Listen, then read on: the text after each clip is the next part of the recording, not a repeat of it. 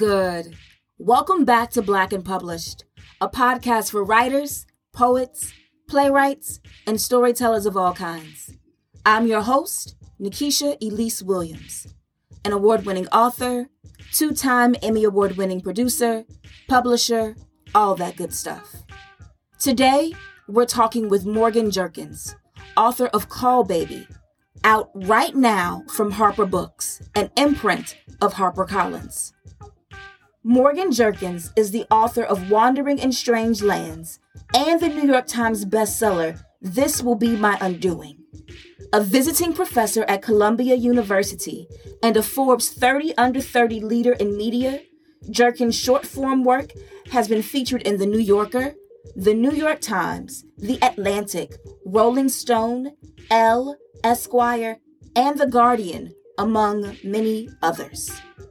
In this conversation, talking about her debut novel, we discuss Black motherhood in all of its complexities, magical realism in African American literature and how there is always some truth to it, and the connection and the syncretism between the sacred and the secular, no matter who or what you worship. Black and Published family, let's welcome Morgan to the show.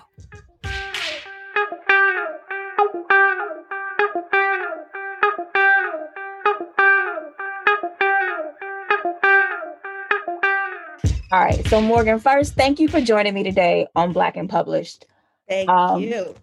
No problem. I always like to start the interview by asking, when did you first know that you were a writer?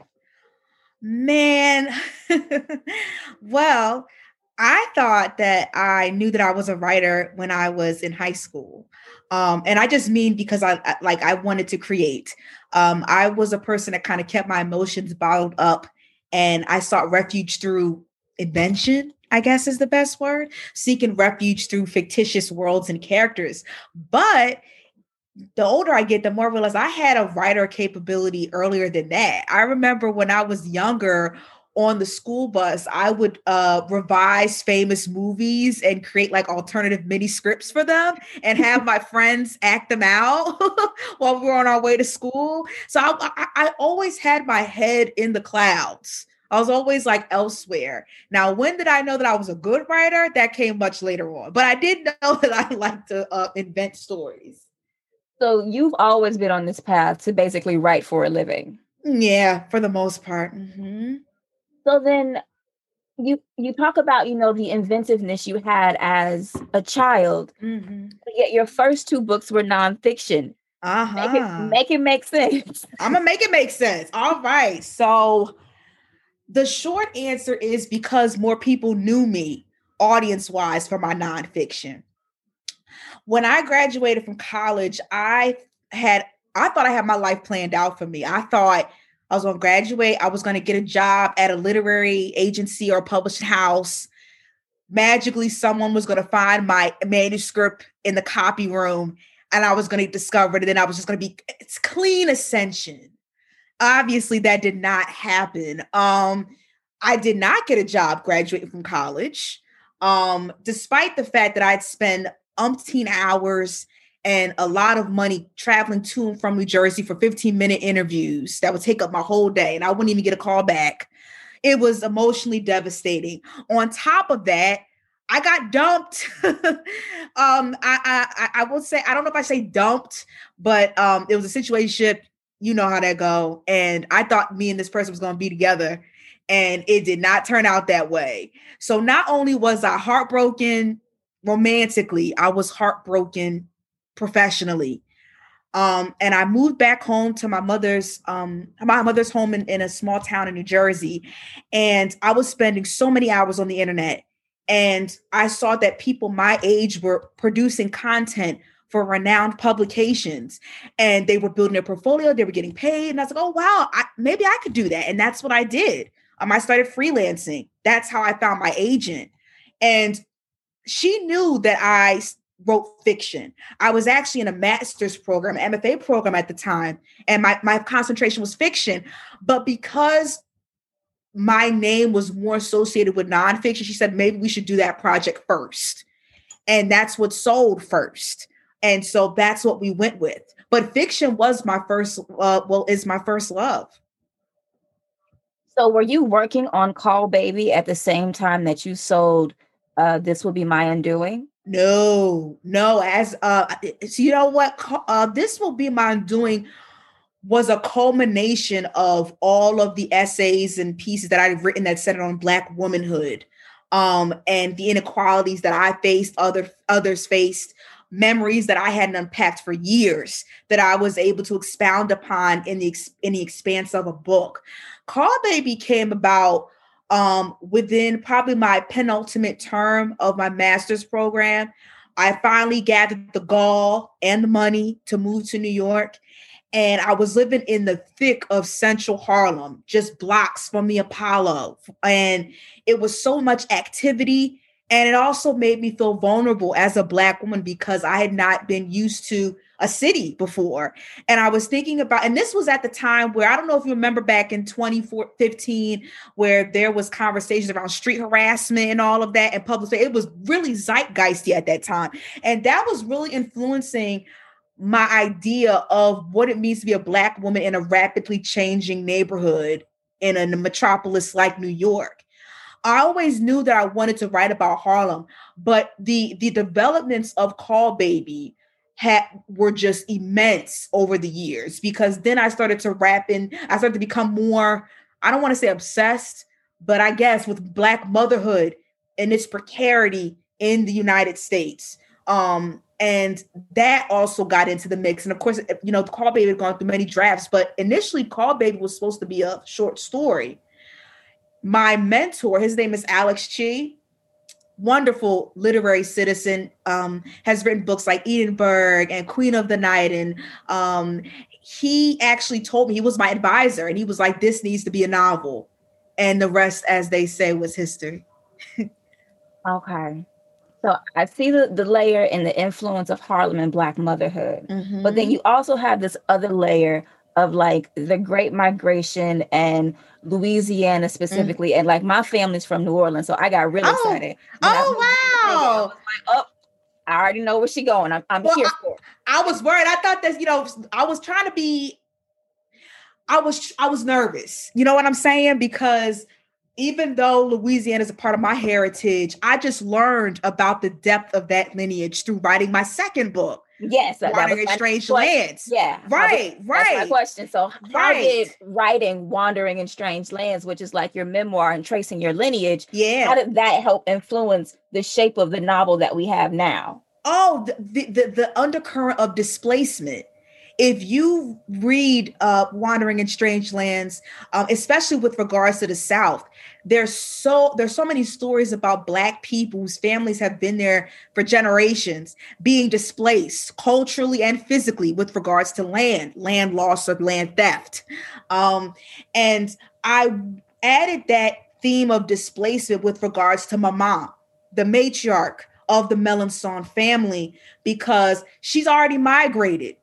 She's had to leave, and she is going to stop at nothing to make sure that her family is rooted in Harlem forever, no matter what it takes. And so that's what I wanted when people read this book, because I didn't want to think, oh, she's a villain. Maybe, but also she's a woman who wants to stay rooted, just like many of the other quote unquote old heads of Harlem. They don't want to leave. You know what I mean? So I wanted people to understand a little bit of her story and how it's a centuries long, fear, trepidation that's going on there. Yeah, when I got to the end and she's looking at scuff on the wall and she's telling Josephine, I told you I was going to live and die in this house. I was like, oh, here we go. Right. And so that's the way that I love to write. I love to write in circles. And what I mean by that is, I'm not going to say Black life generally, but the Black life that I have observed and lived. So much of the events that I've seen, particularly with women, and they often come through premonitions, dreams, quick little remarks that in the future, they come back around in full bloom and you understand fully what the previous one was trying to teach you or trying to give you a message. And that's what I wanted to show through that. Spoiler alert. But I definitely wanted to show that, like, anything that I'm talking about in the first half is going to come up again in the second half. Yeah. And I like that it all came back, because when I started from like the very beginning, and I think you first mentioned the holes in the wall and the cracks in the corner. And I think in the very beginning, they're really small. But something that you mentioned about how Iris looked off at them, I was like, those are spirits. Yes, right. And I was like, this is either going to go one or two ways for readers. They're going to look at this and they're going to be like, why is she talking about these, excuse my language, damn cracks? Or they're going to be like, no, there's something there. And that's what I wanted to show with Iris. Iris, the inspiration I got from Iris was Pilate. If you remember from Toni Morrison's novel, do you remember her? Which I think novel? that's how you pronounce her name. Was it Song of Solomon? I think that's Pilate. Yeah, I know you're sorry, Pilate. Excuse me, Pilate. So you remember Pilate, like, just very weird, but also just very deep. And that's what I want. That was the inspiration for Iris, was a little bit of Pilate.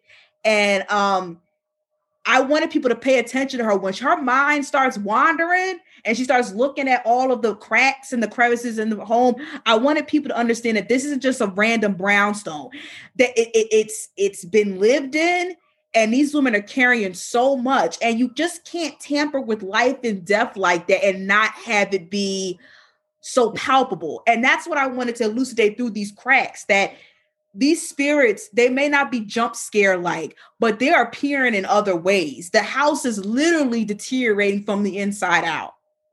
Yeah, but even like in the very beginning when the cracks are little, and I guess what sets the stage for the book and for everything to get bigger with Layla is that when they turned Layla away and it's finally revealed why, it says that because Iris kept saying that woman is going to make this house cave in on us. And then it's because of her statement that Maman doesn't give Layla the call. And then it's like, but she's seeing in the past, the present, and the future all at the same time. So you don't know what her statement was related to. And it was like, so then I kept thinking toward the end, like, if they had just given her the call, would this even have happened and gone on the rest of the way? But then we wouldn't have a book, I guess. Right.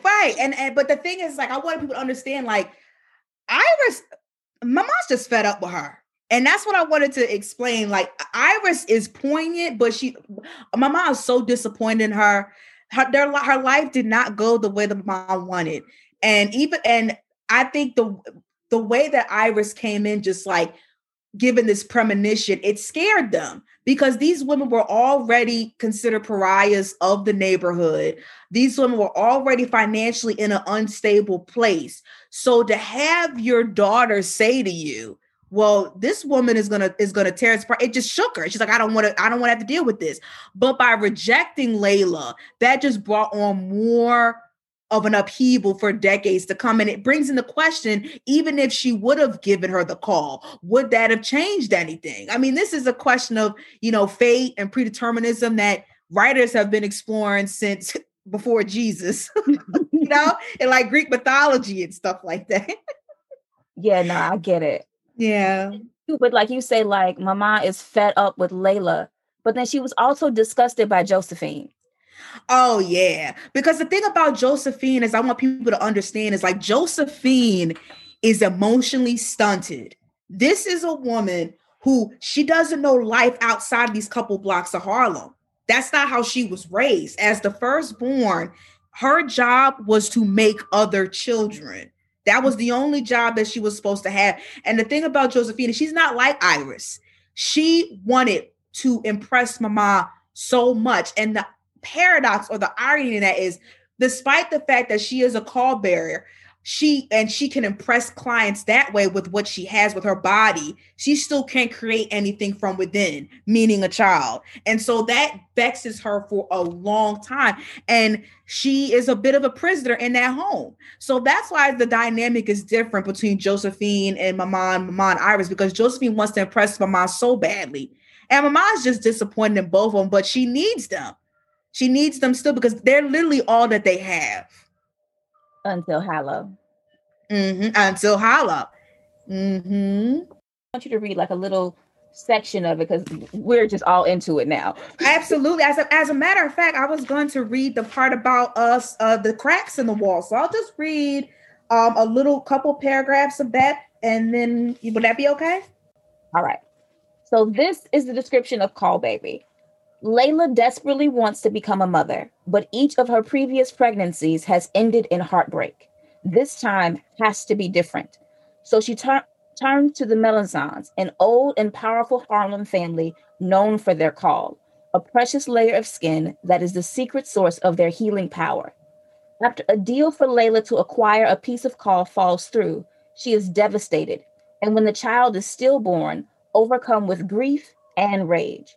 What she doesn't know is that a baby will soon be delivered in her family by her niece, Amara, an ambitious college student, and given to the Melanzons to raise as one of their own.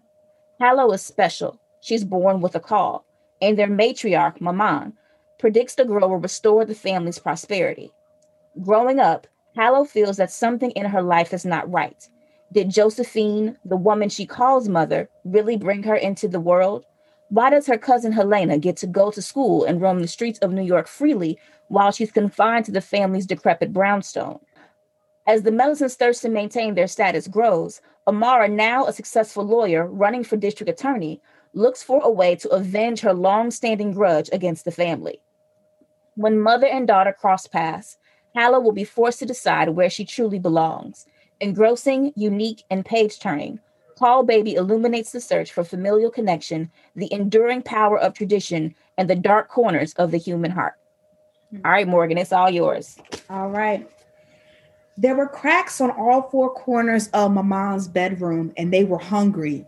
Black, jagged, and deep, they resembled outstretched hands whose claws leaned toward the center, anticipating when they could devour her whole.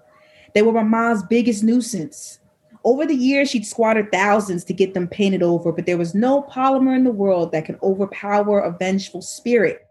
She knew their brownstone was askew ever since Iris had been born. Cups stained in the cupboard minutes after they had been washed. Subtle sounds like fingernails scraping against windows or sharp winds on the inside persisted. But ever since Iris's premonition about that woman Layla, the outside presences became more apparent. The holes in the ceiling grew larger, the wallpaper chipped and crusted no matter how many times it was patched over, and the aroma in certain rooms was stale and dead, even if perfumed oil in glass decanters was used to diffuse the smell. She didn't want to believe it. The house had been lived in for decades. Wear and tear was natural, but Mama was getting older. She'd have to move from her master bedroom down to the office on the first floor because her legs were no match for the stairs in her old age. Though the caul nevertheless protected her body, it did not protect the mind in the same way. She had always been perceptive, paranoid even, which is why she took Iris's words to heart. But now she wondered if taking heed to that premonition about Layla's unborn child wasn't enough. The Melanson family were accustomed to precarious living situations. Before migrating, they lived along the Cane River in Natchitoches, Louisiana. Each family owned a home on heirs' property from the river to the back swamp. The ranch in which Mama resided was on land between the river and an artificial levee. The living room itself right along the central waterway, a risk for whenever there were high tides and hurricanes. Cochon de lait characterized many weekends, night-long carrying on and feasting on roast suckling pig before Sunday Mass at St. Augustine. When pallbearers lived peacefully, they distilled oil from their camphor trees and sold them as medicine and perfume, as a side hustle to everyone from the neighbors to the priests. Ever since Hala was born, Mama had been reminiscing about simpler days spent raising chickens and hogs or watching the sun touch the valley's horizon through the sandhills. She felt secure. Her family was secure, their legacy intact. Hala regenerated caul more quickly than anyone Mama had ever seen. She was the future, the successor. For the first years of Hala's life, Mama fantasized without worry. She would sink deep into her mattress and recall the smell of the sycamore or azalea. How as a child, unlike her relatives, she was endowed with an apprehension about her sense of place while living on a seemingly congenial pocket of space where the land and water met. Moving to Harlem had brought its challenges. The camellia red beans, white lily flour, Creole seasoning, and Louisiana hot sauce did not cook so richly here. In the summertime, the scent of fried chicken wafted through the air. Then in the colder months, the air smelled of nothing but rain. They substituted their gardens for flower pots, lawns for stoops, camphor oils for their bodies. But at least they owned their brownstone outright. She and her husband, Alexander, had pulled their resources together, what she made selling her car and what he made as a blacksmith, to move up north and start anew. Of course, the city lights had been too much temptation for him. Just like a man, Mama often told herself when she caught herself missing him. He had no interest in being a blacksmith anymore, or hearing about how Mama was progressing with the call-bearing business. Whatever earnings they cultivated, he squandered on drinking and gambling, until finally, Mama caught him laid up with a cabaret singer. She kicked him and his belongings out on Frederick Douglass Boulevard, and he left without so much as a request for reconciliation, let alone an apology. The only thing she could remember him by was a small wrinkled photo of him that she kept on her desk and had never thought to remove after all these years. Since Alexander left her with 2 small children, Mama poured everything she could back into their home, devoting painstaking efforts in making sure every corner was dusted and every surface polished. The home, like her business and her children, was her world, and she was hell-bent on preserving her world, bounded within these 4 walls. Thank you. Thank you. So there were some definite themes that I noticed in reading the book. One of them is the sinister role of money as a motivator, especially like with Landon and Josephine, because it's like they wanted to be free, but the money was just too good. And so they always acquiesced. Mm-hmm. Yeah. Thank you for bringing that up. I'm so glad I'm making you laugh. Yeah. Capitalism is a powerful thing.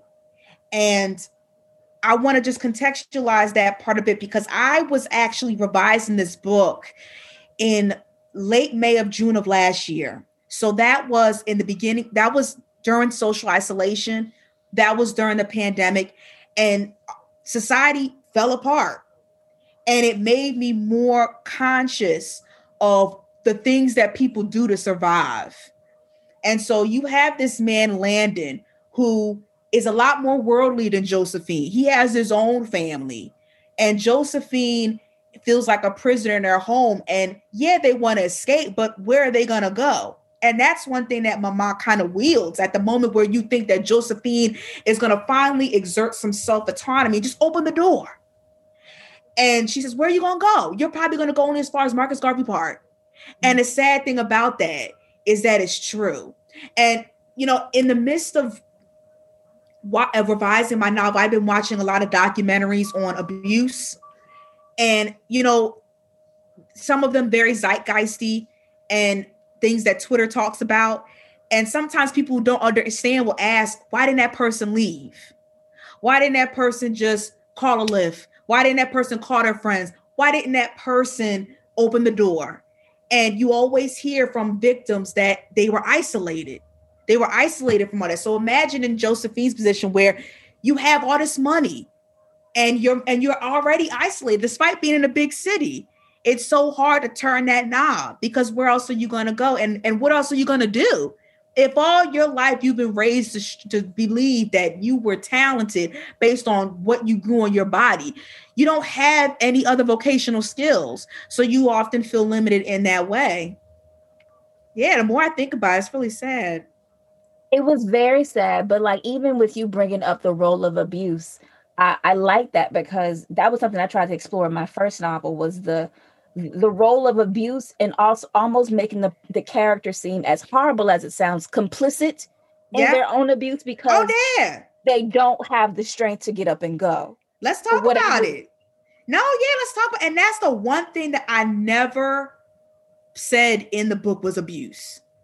Yeah, it comes up once from Helena. Yeah, it comes up once from Helena, when Helena, who is free, she is free because she is, for lack of a better word, damaged. Mm-hmm. And that's what her mother wanted. I'm not going to spoil it what Iris does, but she wanted her to be free. And it's only when Helena realized, I want to help people in a different way, I want to be a social worker, that she gives this social worker other vocabulary to something that had been going on in their family for years, right? Yeah. And I often think about that with Black women. Some, the conversations that I hear, some of the stuff that we think that we go through is so normal, and then we read a book or we watch something and we realize, no, that wasn't normal. This is a word for that, and it's terrifying. But aside from what Helena says, the reason why I didn't put abuse in any of the other parts of the book is because it's so murky. And it's so murky, and I wanted the characters to speak for themselves. I wanted to show how characters can become wrapped up in it. And I think that when we think about capitalism and when it comes to Black women's bodies, abuse is often a byproduct of that. And I don't know if there's any getting away from it. That's the bad part, because these women made an enterprise out of their bodies. And that's the hard part. So that's something I've still been thinking about to this day, is like, if an interviewer asked me, well, why didn't you say that Hala was being abused? Why won't you say that? It's because honestly, it didn't cross my mind. It didn't cross my mind because I wanted people to see the dynamics first before me putting it. Like, I don't even think that's something for you to say. Like, yes, you're the author and you're in control, whatever. That's a whole other discussion. But like, that's not something that you can say writing the story of these characters. Like, I always feel like as authors, especially for fiction novelists, we are conduits of a story. So if they don't see themselves as being abused, then that's not for you to say. So like, when it only came up with Helena, I understood that. But even you talking about them making an enterprise of their body, and then the role of money, the role of Black women and Black motherhood, I sensed the larger commentary on all the things that Black people, especially Black women, do to survive. And it's still not enough for white people. Right. Well, I think it's interesting that you say that, because I think for me, I'm very hard on myself. And I often think when you're a Black author, and I'm sure you've been through this, a lot of times when you're interviewed, they want you to have an answer for everything. They want you to ask, well, who are you writing for? They want to ask, what do you think your responsibility is, your social responsibility, aside from just creating art? You know what I'm saying? And so I definitely look at myself as a conduit. But there are times where I may, even aside from creating Colby, where I'm very hard on myself. But I also remind myself that part of the reason why I made this book is because I want people to see Black women, all their complexity, whether they rub them the wrong way or not.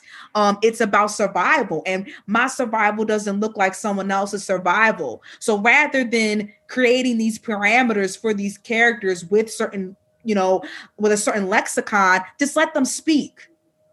And come to your own conclusions. Yes. And one of the conclusions I got was that the role of women and children in society still as second-class citizens. Hold on, there was something that made me say that. Oh, wow. Page 1. No, y'all was in it. I know, I love it. I love 129, you said, children have to be useful. They weren't born just to be born, but to continue a lineage. And I was like, So like, everybody has to play a role, but even in the children and the women playing a role, they're still not seen as doing enough. Even toward the end with Amara and Ethan, like their dynamic, like she was very much an alpha woman, very ambitious, very in charge of herself and her career, but he still made her feel, or relegated her to, a place of peonage. Oh, wow. Yeah. I mean, because another thing that I got inspiration from Amara's older character was Kamala Harris.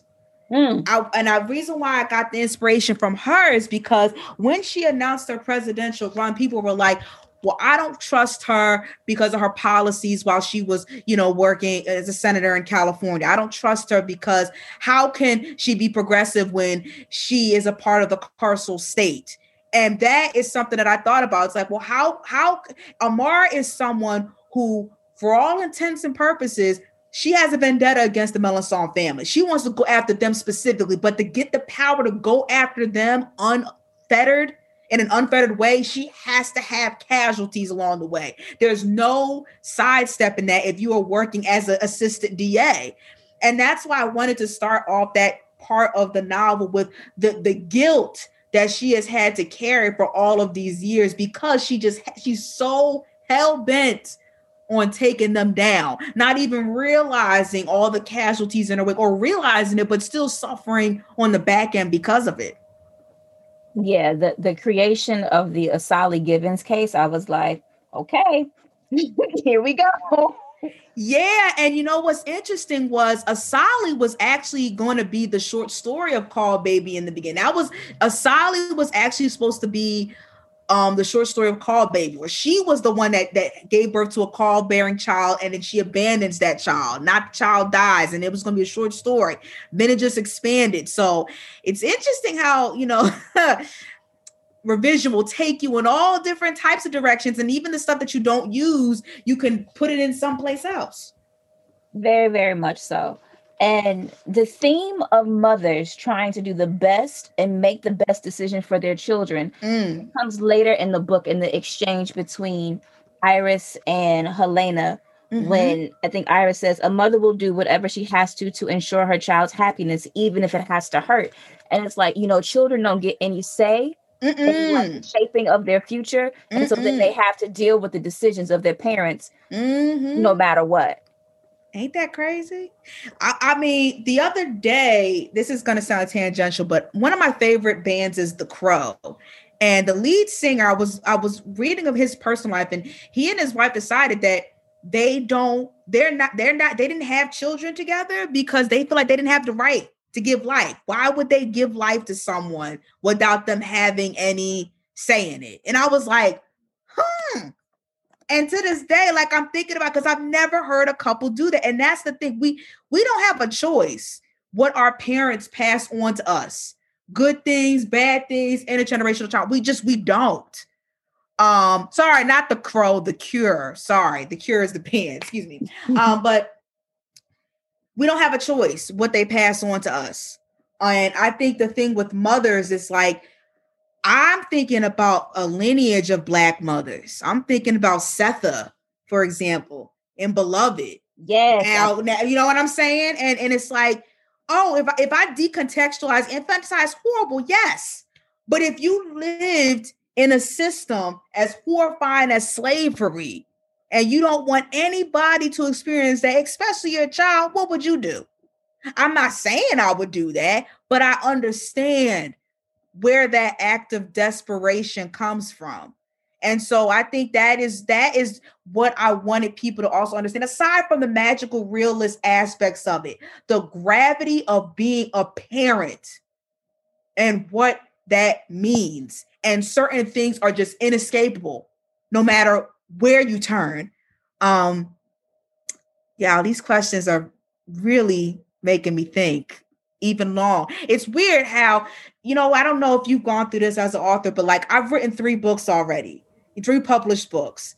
And, you know, I started my life off writing online, my professional life. So I'm used to quickness, right? You write it, you move on. You write it, you move on. And I understand, obviously, that a book has a longer shelf life than a 1,500 word article. Like, however, it's interviews like these where you realize that it still pulsates.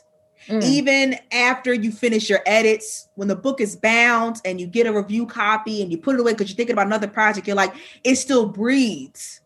And sometimes someone has to show you the other aspects that you cover, but you're like, it's just adding another layer to like that kaleidoscope where you're like, yeah, I did do that. Or yeah, maybe there was another vein there that I added, but I just didn't think about because I'm thinking of the other overarching elements.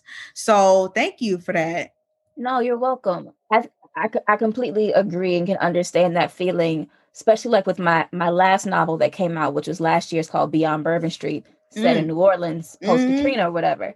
But wow, when I wrote that book, I think it was like 2016, but I knew it was never going to come out until 2020. And so when I went back to revise that book, I had a very different perspective on what had been written. So it went through a lot of revision, heavy and even though the story structure remained the same, just my outlook kind of changed. And so I find myself now, as I'm writing other projects and doing other things. I turned in a manuscript yesterday. Well, congrats! Oh, wow! Thank you.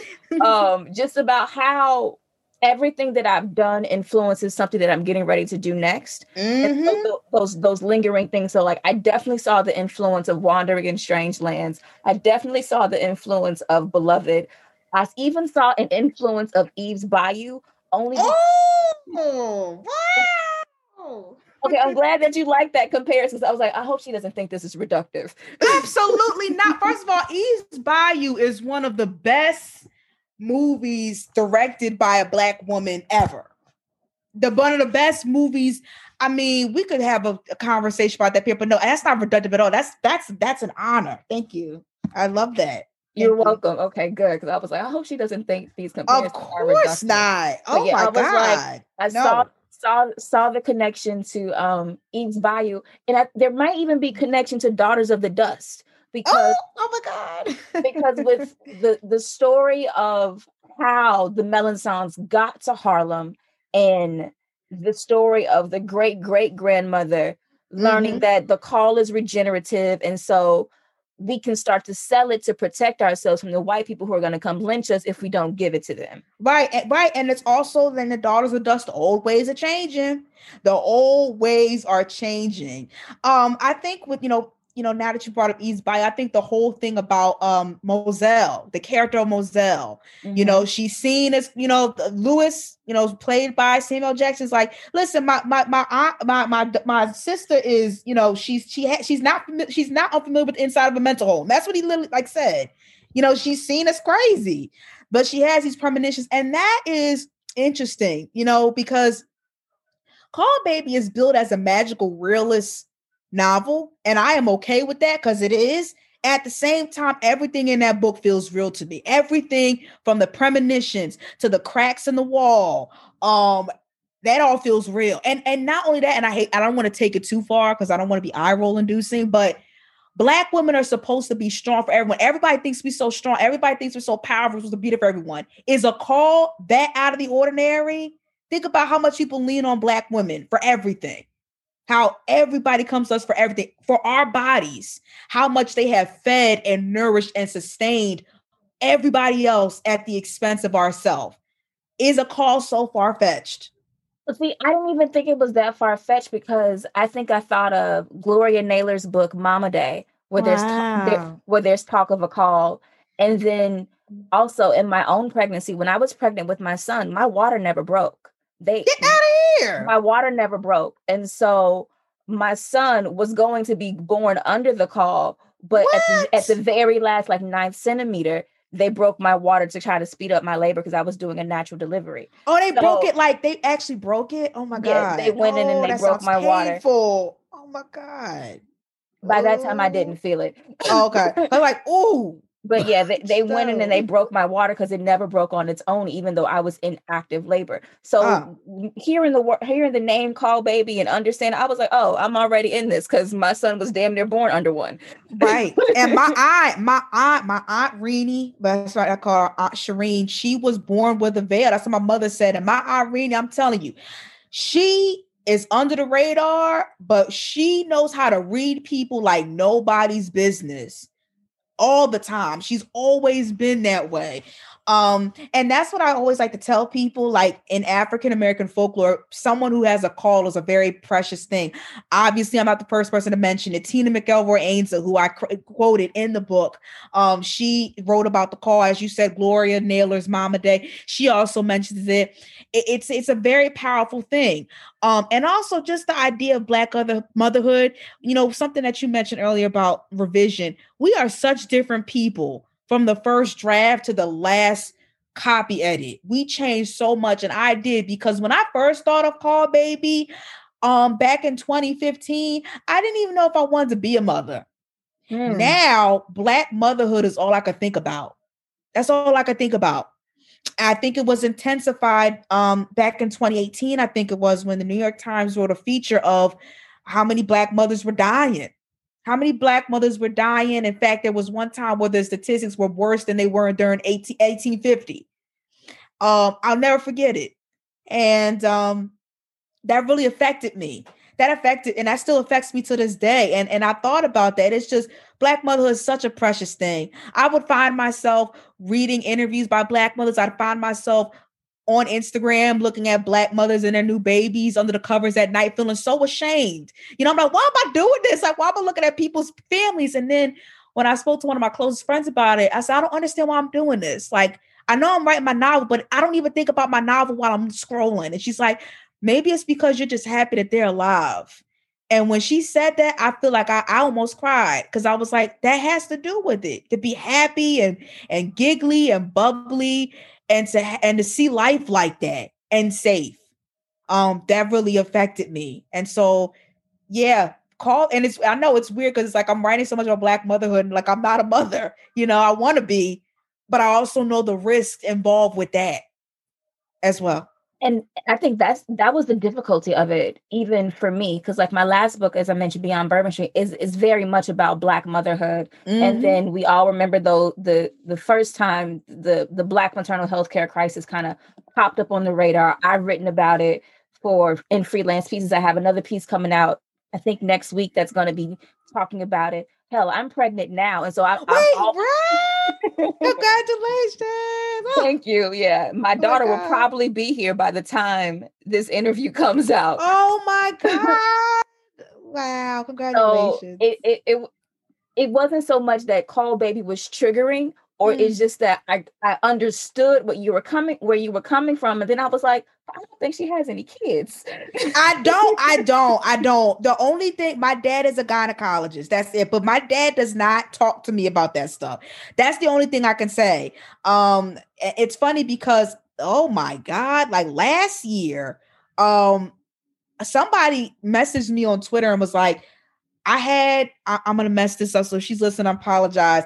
She's told me that she must have had like 9 miscarriages. And she was like, your book sounds amazing. I just don't know if I can read it right now, but I wish you the best of luck. And I said, I understand. Reading about infertility amongst Black women. I worked at Zora. Zora is a digital magazine for Black women under Medium. And we got so many pitches and we published so many articles about Black motherhood, the Black maternal crisis, infertility, IVF, IUI, et cetera, et cetera. And you can't not see that and have it not affect you. You just can't. And it did. And that's the thing. It's funny because I'm wondering if like during promo for Call Baby, people are going to be like, so like, how many kids do you have? And I'm like, I don't have any yet. But it's something that I think about so much. I think about Black motherhood, just how much we give, you know what I'm saying? How much we give to the world and how much we've been through historically, that we still give life to others. It's something that is inspiring to me. And that is something that I've just wanted to explore with this book. So when I wrote it, I was thinking about all mothers, the good, the bad, the in between, the unsure, uncertain ones, the young, the old, the rich, and the poor. I thought about all of them. And that's, I hope I did a good job. It definitely comes through in the different mother-daughter dynamics with Denise and Amara, even Layla and Amara, Hallow and Josephine and Iris and Helena and Mama. It all comes through. But what I also noticed is when you were crafting the story in the beginning about Layla, you touched on how Ralph felt. Now, you never hear about how a man feels when his wife goes through a miscarriage. And so you kind of gave that perspective a voice. And even though he did what he did in the end and made his decisions, I was like, I understood it because he has gone through the same grief as well, even though it wasn't from his body. You know what? And it's funny because, when I was revising it, my beta reader, they're non-binary, and they were saying you got to give more. I don't want to say give the man more lines, center him, but show that this is a journey that they have taken together as a couple, and what does that look like? And so I didn't want to write Ralph off so much that people forget who the owner should be on. However, I wanted people to see that, like, how does it make him feel every time his wife is disappointed? in herself? How does it make him feel if you live in a society as a Black man and you have to deal with all these messages of your virility and your masculinity, and you can't produce a child with a woman that you love more than anybody else in this world? It makes you feel like a failure. Not in the same way it makes Layla feel like a failure, but because he can't do anything with his own hands. Remember, he's an architect. So he's used to doing things with his hands. He can't do anything with his own might. And it takes the light from them both. Mm-hmm. But yeah, I it's funny, like as I'm talking to him, I'm like, damn, I did write that. Yeah, Ralph is an architect, so he's used to doing things with his hands. He's used to using his mind and figuring things out.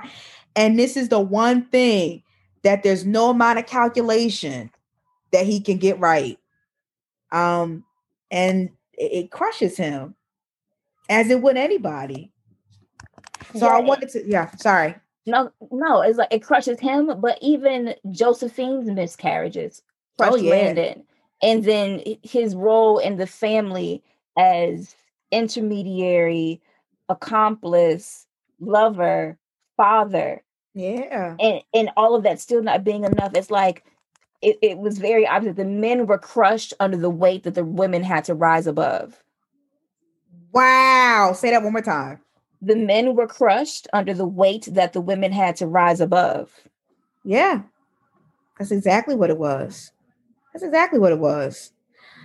Yeah. And because they, they had no other choice. I mean, think about it. Ralph was like, I'm going back home. I'm going back home to New England. I need to go to my parents' house to collect myself. I spoiled it, but and Landon is like, I could just go down the street.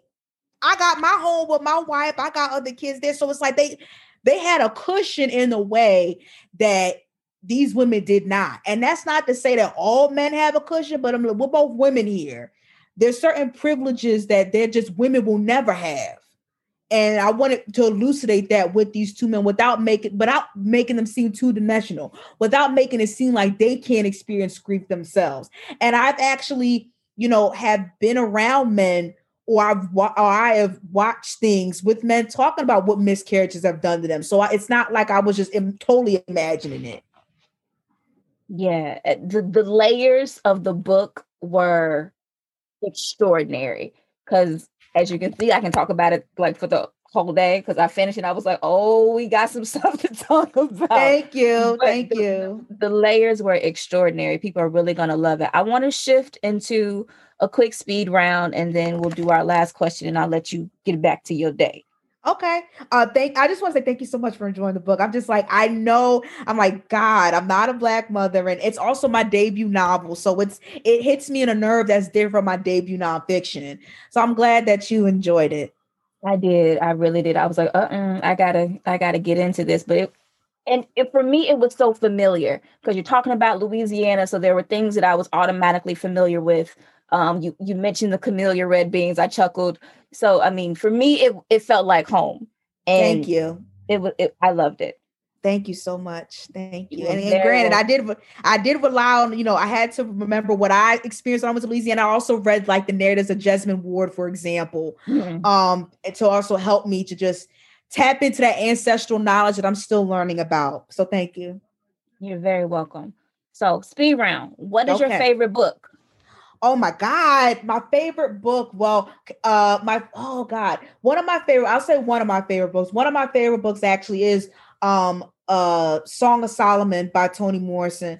Another favorite book of mine is The Brothers Karamazov by Fyodor Dostoevsky. That's another favorite book of mine. And I think the third one I would say is The Temple of the Golden Pavilion by Yukio Mishima. I'm a huge Japanese literature fan. So that's another one that I would say. Sorry, I can't just choose one. I'm a Gemini. I'm really sorry. No, it's cool. Who is your favorite author? Oh my God. My favorite author. I'm going to say my favorite author right now. My favorite author is Jesmyn Ward. What is your favorite movie? My favorite movie, I'm going to say Coming to America. So have you seen the sequel? I just saw it. I just finished it today. We watched it last night. Yes. And who is your favorite artist? Like a musician? Musician, or if you like visual art, whichever. I won't limit you. Okay, I'll say my favorite music artist, I'll say Sade. So you had this line in the book, so I have to ask, do you consider yourself an insufferable bougie Black person? No. Bougie? Yes. Sometimes. Depends on what we talking about. Yes, I am bougie at certain things. I hope I'm not insufferable. I hope I'm not. And I'm glad I have friends who will let me know, okay, you're doing too much. Why'd you ask for that line? I noticed, like, in books, and I guess because I do it too, there are some times when the author is writing in the voice of the character and in the vein of the book, and then there are some times when authors are speaking out loud to themselves. Oh, so wow. I was like that doesn't seem like that's necessarily a character observation. Well, because the reason why I wrote that line in there is because you have these Black women that don't have no friends, they don't invite nobody over, they keep to themselves, and it's like, you're in a community like Harlem. Why don't you integrate with them? And you've been there for so long. So it's like, are you uppity? Like, do you think you're better than everybody else? And so, like, when I put that line in there, I was like, I want to think about the ways in which I may have mischaracterized other Black women, and maybe other times Black women have mischaracterized me. And I wanted to bring that line in there about how even when, Layla and Josephine had that moment, just talking about their infertility, quick exchange, how it just made her feel less alone, and she couldn't stop thinking about it when she went back home. So yeah, it was definitely talking through the characters for sure. Cause I was like, yeah, I definitely mischaracterized a ton of people, and I feel like it's happened to me too. And sometimes we got to just get corrected and we walk away with something bigger. Yeah. What's the role of religion and or spirituality in your life? Because you bring in a lot of elements of Catholicism, then they mention they're Episcopalian, they go to a Baptist funeral, and then there's the Orisha with Yemoya. So how does that role play in your life? Oh, it's huge. It's monumental. I grew up, I was born and raised Pentecostal. I was baptized in Episcopalian church. I raised in I attend virtual Baptist services from time to time. With regards to African spirituality, I have many people in my life who study it. Even those who I've done field work with for my second book. So the Orishas, the main Orishas that I heard a lot about were Oshun, Yemaya, for example. Those were the biggest ones. And I love learning about it. I love learning about what has kept those of diaspora sustained throughout the centuries.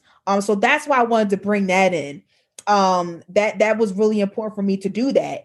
Because I'm a big fan of syncretism, because I do believe that if you were a descendant of enslaved, you often had to meld certain traditions together for survival.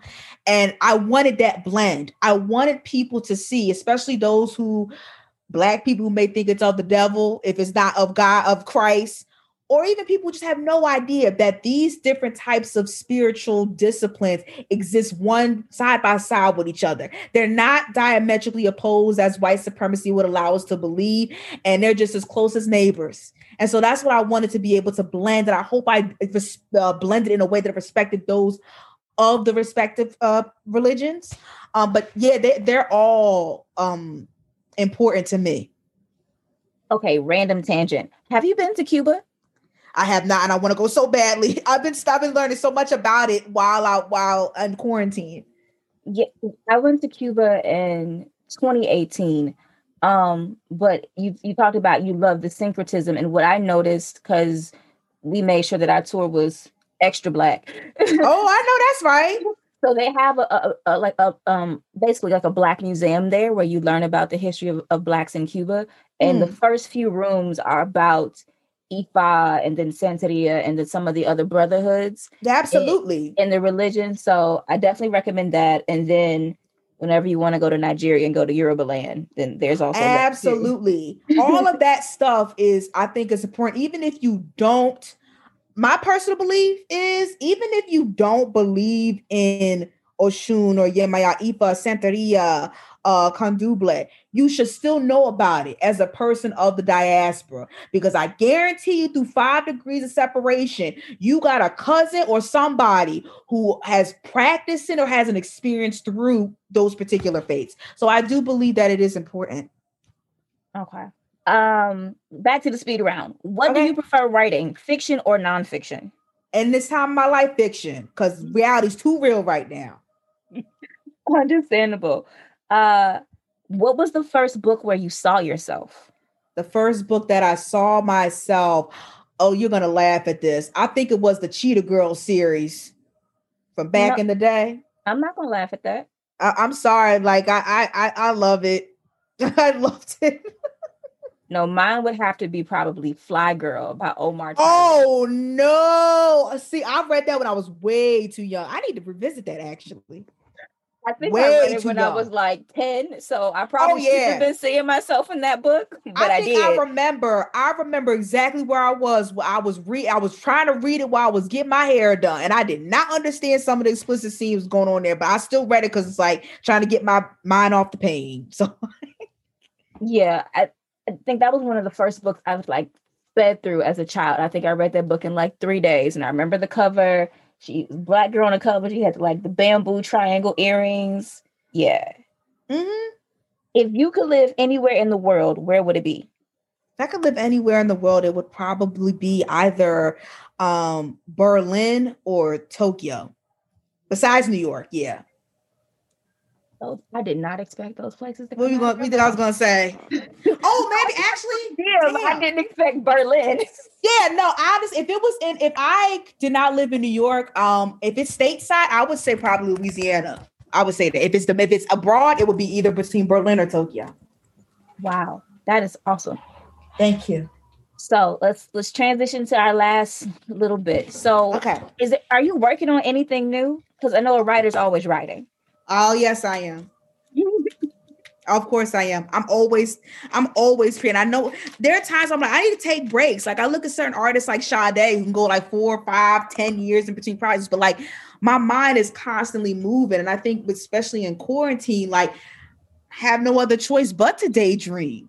I have no other choice but to feel like I gotta escape because I can't go anywhere right now. Is it hard for you in separating the creativity from the work that you do as an editor? Damn, that's a good question. Well, I think when I do my editing roles, when I'm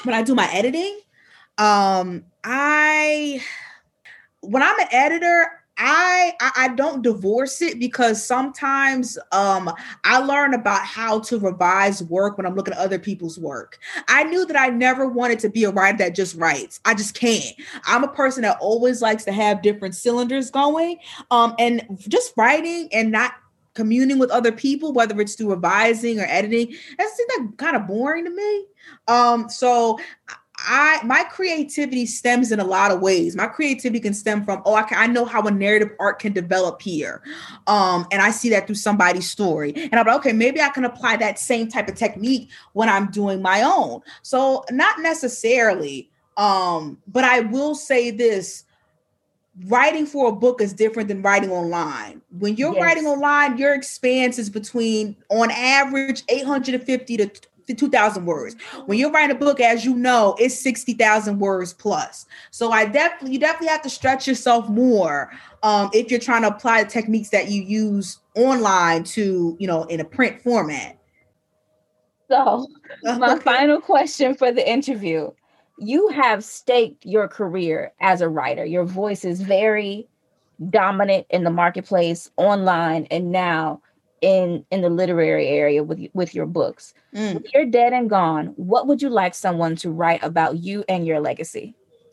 Oh, I would like somebody to say she was just multi-layered.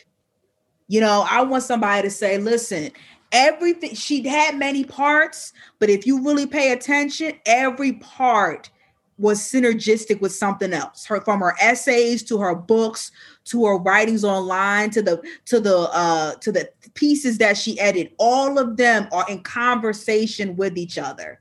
So I am hoping that I'll have a career of many faces.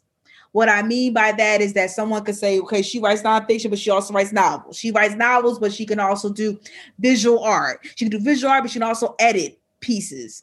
That's what I want for people to understand. When I'm long gone, first I want to be remembered. That's number one, because a lot of Black women, their works can get lost, quote unquote. I want to be remembered. And I also want people to understand that despite how much versatility I've shown, everything that I've put out in the world is in conversation with something else.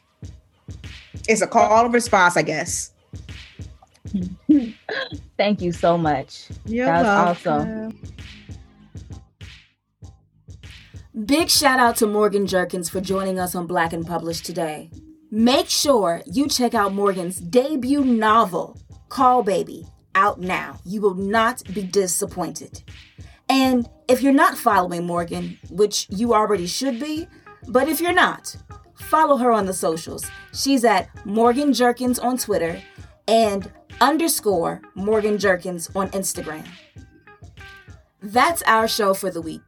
If you liked this episode and want more Black and Published, go ahead and hit that subscribe button on your podcast platform of choice.